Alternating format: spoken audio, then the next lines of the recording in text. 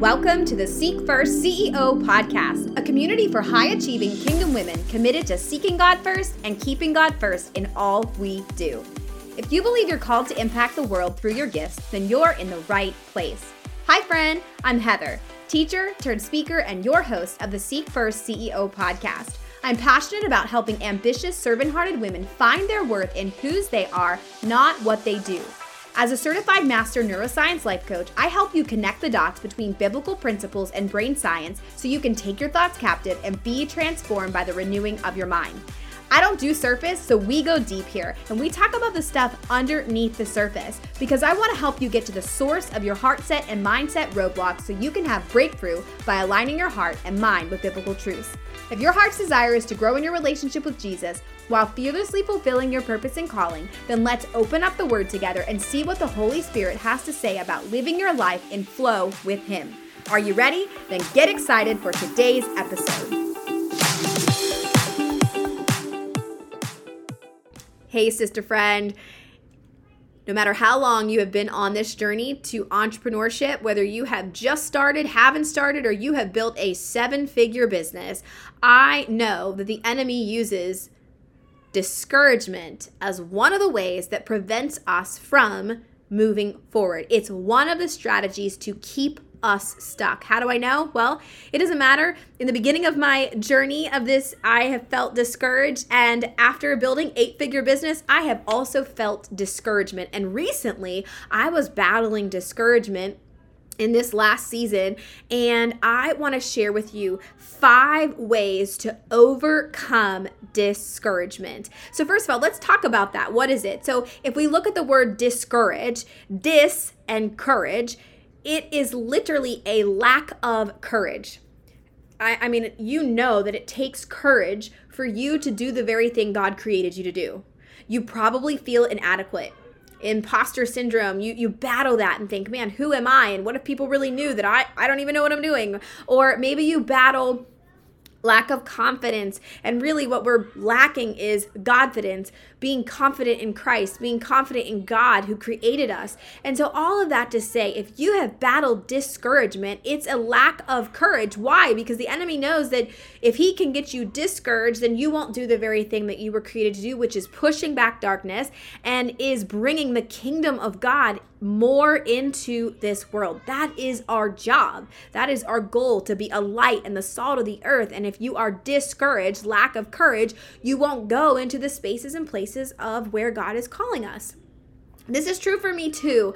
And as I just came out of this discouragement, I was, just really journaling with the Lord, like, what is going on here and what is actually underneath this? And I wanted to share some of this. So first of all, let's just think, minus the obvious of discourage, right? Lack of courage. There is a dictionary I found of Bible themes, and what they say is that discouragement is a sense of unhappiness arising from a loss of confidence in one's own abilities, in the reliability of God, or in the power of the gospel. Discouragement can come in a Christian life, especially when there is resistance to the gospel or in instances of personal failure. Sometimes we get discouraged when we think we have failed at something.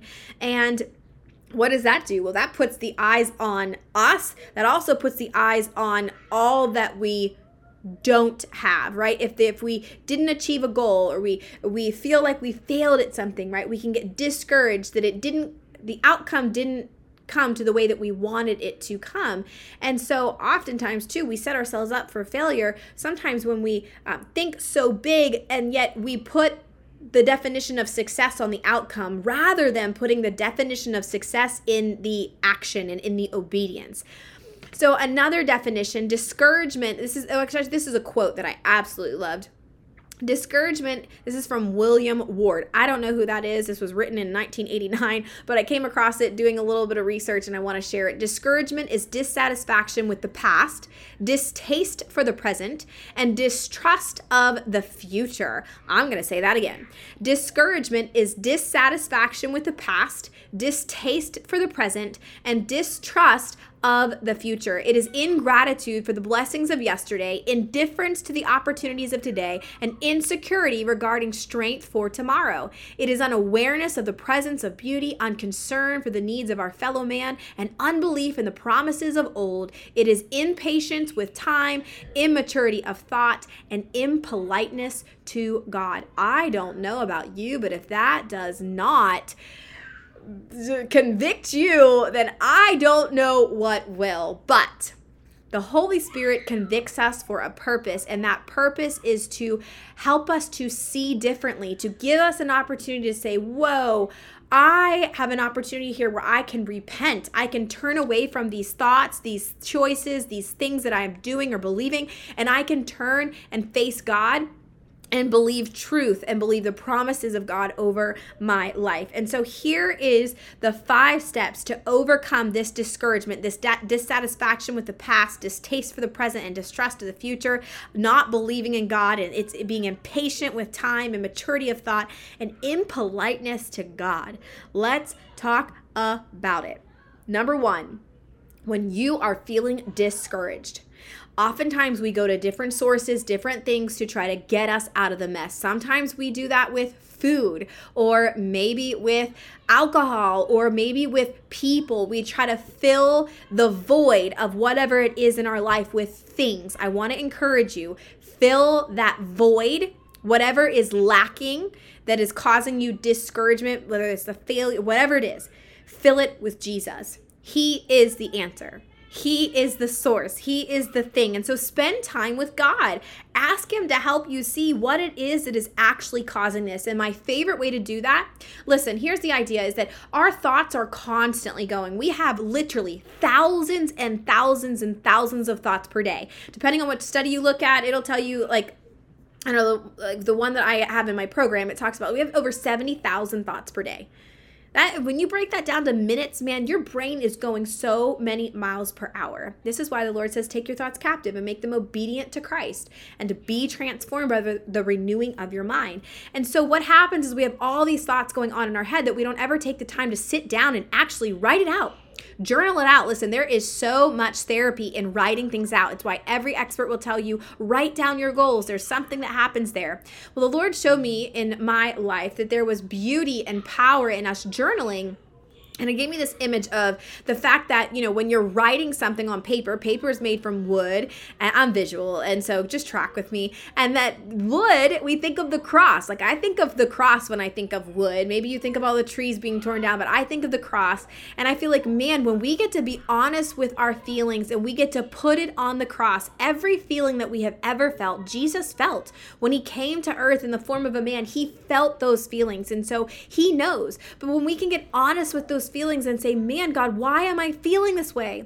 It is literally the Holy Spirit's job to show us, to give us eyes to see, to give us wisdom, to convict us if we need convicted of some sort of sin. And discouragement really is the enemy's way of getting us to look at all that we don't have rather than focusing on what we do have. And so this is where when I sat in it and I journaled and I really got honest, I started writing down, well, Lord, this didn't go right and that didn't go right, and I don't have this and I don't understand how I'm going to get that, and I just feel like I failed, and da-da-da-da-da-da-da-da. It really made me focus on all the lack, all of the things that I didn't have, whereas oh my goodness, I was forgetting to see where God had moved and where God had provided. So for me, that was step number 2 after journaling, brought me to repentance. It brought me to a place that I said, man, I have come into agreement with this lack, with this idea that I have failed, or that I don't have enough, or that I am not, I didn't achieve the goal. Especially as an entrepreneur, this happens, right? We don't achieve something and then we get discouraged, especially if we feel like God asked us to do it or God called us to it. We think, well, God, I did what you asked me to do. Like, where's the fruit? Where's the favor? Where's the blessings in this? I want to encourage you today. God's success, right? When our definition of success, typically from a world's viewpoint, right? It's like money, popularity, power, fame. Whereas success in God's definition is simply obedience. And we have to make sure that we don't tie success to the outcome, but rather success in the obedience and taking action. That way we know that, hey, I might not see the fruit that I want to see now, but I know that this obedience has sowed seeds into the Lord asking me to do something. And I'm going to believe that whatever that is, good stuff is going to come from it. Whether that's money, whether that's a promotion, whether that's whatever that is, God is going to provide. And when we do what he asks us to do, that is success. So number one is to journal it out. Be honest about it. Stop trying to convince yourself that, this is just going to go away. The way that it goes away is when we actually understand the root of it. And usually it's the enemy trying to get into our mind and planting seeds of doubt, planting seeds not trusting the Lord, planting seeds that we have lack, or that maybe we're not good enough and we're not valuable enough. And so number two is to repent. And all we know is to repent is to turn away from and to repent. And God, I am so sorry that I have been looking at all the things that I don't have, letting me focus on that rather than focusing all that I do have. And so the next step for me in this process was to write out everything that I was thankful for that came to the forefront of my mind in that moment when I was sitting before the Lord. Oh my goodness, I'm focusing on all these negative things, but God, help me to see and focus on the good stuff. And so step number 3 is to write the things that you are thankful for. What things do you have gratitude for? Because discouragement makes you look at the lack, the things that you don't have. And then the 4th step to this is the great exchange. Listen, Jesus came for so much more than to, give you a pass into heaven. Jesus came to also get heaven into you, so that as you walk around as the salt of the earth, the light on a hill in a city that cannot be hidden, that you, everywhere you go, you bring Jesus with you. You bring heaven on earth as it is in heaven. And so number 3 is to ask Jesus, I'm bringing my discouragement to you. What do you have in exchange? I'm going to hand you my discouragement, my looking at lack, my looking at failure, my not believing what God said, or not feeling, whatever it is, right? My discouragement. I'm bringing this to you, and I'm going to lay this at your feet. What do you have in exchange for me? What are we trading here? I'm giving you my discouragement, laying it at your feet, putting it on the cross. What do you have in exchange for me? And I believe when you start to ask God that, and you can use this for anything, right?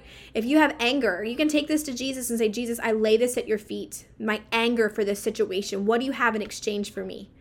And ask Jesus what he wants to give you. As you give him something that is not of him, that is not of good fruit, he is going to give you something else in return. So for me, this discouragement was actually, he was giving me courage to do the very thing that he did create me to do, and the assignment that he has given to me in my life. From there, after you get the great exchange, beyond just salvation, right? The last step, number 5, is to speak life into your situation. This is where your mouth, the words of your mouth, right? The Bible says that you have the power to speak life or death. Oftentimes when we're stuck in discouragement, we are speaking death into our situation. We can only see, we're stuck in a story, we're talking about the negative, all we see is the bad, all we see is the lack, and really that is not living in a state and mind and heart of gratitude.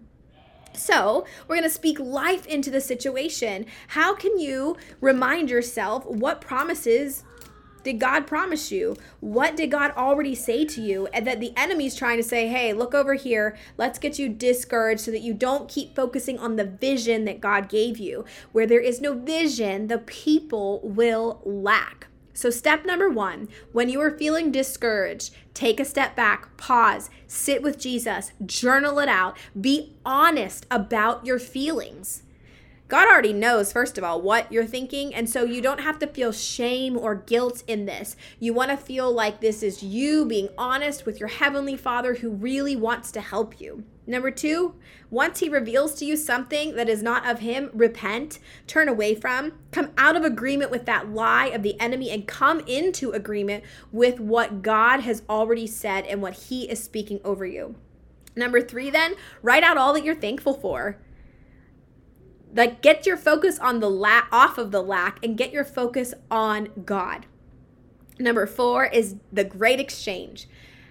Lay the discouragement at the feet of Jesus and say, what do you have in exchange for me? I want to get this off. This is weight I am carrying. This is stuff that I'm carrying in my suitcase, trying to do this thing that you've created me to do. And the enemy put this extra dose of discouragement there. I want to get it out. I want to lay it at your feet. And I want to know, what do you have in exchange for me? And then the last step is to speak life into your situation. Perhaps this looks like declarations, decrees for you. This looks like affirmations, right? I am statements and God is statements. And speaking life into your situation. The Lord is my shepherd. I lack nothing. Right? There are so many scriptures that talk about not fearing and not having not being discouraged. Proverbs 3, 5, and 6. Trust in the Lord with all your heart. Lean not on your own understanding. In all your ways submit to him, and he will make your paths straight. My paths are straight because God is leading me. I trust in the Lord with all my heart. I don't have to understand because I know. This is a way of speaking life into your situation. Joshua 1:9, haven't I commanded you, be strong and courageous? Do not be afraid or discouraged, for the Lord your God is with you wherever you go. Every step I take, God is with me. Therefore, I am strong and courageous. Every room I walk into, I bring strength and courage because God is with me. If you're, in business, everything I touch, I have courage and confidence because I am strong and courageous because God is with me in my business. Speak life into your situation. John 14:1, let not your heart be troubled. Yea, believe in God. Believe also in me. My heart is strong. My heart is sound. I have the mind of Christ. Because I believe in the truth of who God is. And here's the reality, is that everything we do comes down to really two things. Do we believe that God is who he says he is? And do we believe that we are who God says we are, as not only just sons and daughters, but as kings and queens, the royal priesthood that we are? Do we really understand what that means? If we did, our heart would not be troubled. All right, the last one, Romans 8:31-35. What then shall we say to these things? If God is for us, who is against us? Well, we know it's the enemy that is against us. We also know that the enemy has already been defeated, and that's why he's wreaking havoc as much as he can until Jesus returns. And this is his only play against us. He already knows the end sight. So if he can distract and discourage and divide and disappoint us in this season, he knows that we will not do the thing we were put on earth to do, which is to worship God. And half the time we're in discouragement, we're spending time in thinking God is like not a good God. And that maybe he's angry at us, or maybe he's disappointed in us. And that's not the truth. That's not the reality of it. So, who is against us? It's the enemy, and we have to fight this at that level. So, get in the presence of Jesus, get in the presence of God, spend time with him, be honest with him about how you feel, repent if it's not of God, write all the things you're thankful for, do that great exchange with him, and then speak life into your situation, because we live by faith, not by sight. And so as you live by faith in the unseen, the discouragement is the things you thought you were going to see and you didn't see it. But we live by faith and not by sight. So, Father, we thank you. We thank you that you have spoken courage over us, that you want us to be strong and courageous, the opposite of discouragement, the strategy of the enemy. So, Lord, we just thank you for giving us an extra dose of courage. We thank you for giving us eyes to see from your heavenly perspective, and that even when we don't see it, because we don't have to live by sight, that we can live by faith in knowing that you are who you say that you are. We are who you say that we are, regardless of what others say or the enemy has spoken over us. So, Lord, help us to be honest about our feelings. Lord, show us, Holy Spirit, where we are supposed to repent Help us to be thankful for everything that you have given to us, to have an attitude of gratitude. Lord Jesus, we thank you for the blood that you shed on the cross, that great exchange for our salvation. Lord, we ask you to show us what else do you want to exchange for us. And last but not least, thank you for giving us the words to speak life over ourselves, our situation, over the world, and so that we truly can bring heaven to earth through you, and we can be your hands and feet through our business. God, it is all for your glory, all to point others to you, Jesus. We thank you. And we give you praise and honor and glory in advance in your precious and holy name. Amen.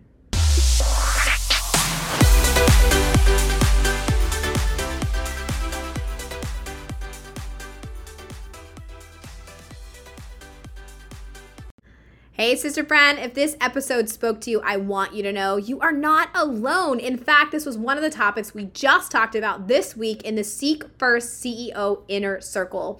If you are not aware of what that is, I want to share it with you. It is a community of like-minded kingdom entrepreneurs who want to seek God first and keep God first in business. It's a community where I am coaching you every week. You're getting workshops and coaching and community and networking, really growing in your faith and growing in your business. I don't know about you, but when I was starting on this journey, I felt like I could find training on my business, or I could find like a Bible study, but I couldn't find both. This is like a combination of both, where we talk all about God, all about Jesus, all about Holy Spirit, and we talk all about business. Because we believe it all matters. It all goes together. The state of your heart is the state of your home, is the state of your business, and that's why we focus on all of it. First and foremost, keeping God at the center. If that sounds good for you, the link is in the show notes. We would love to welcome you. We would love to have you, and we will see you on the inside.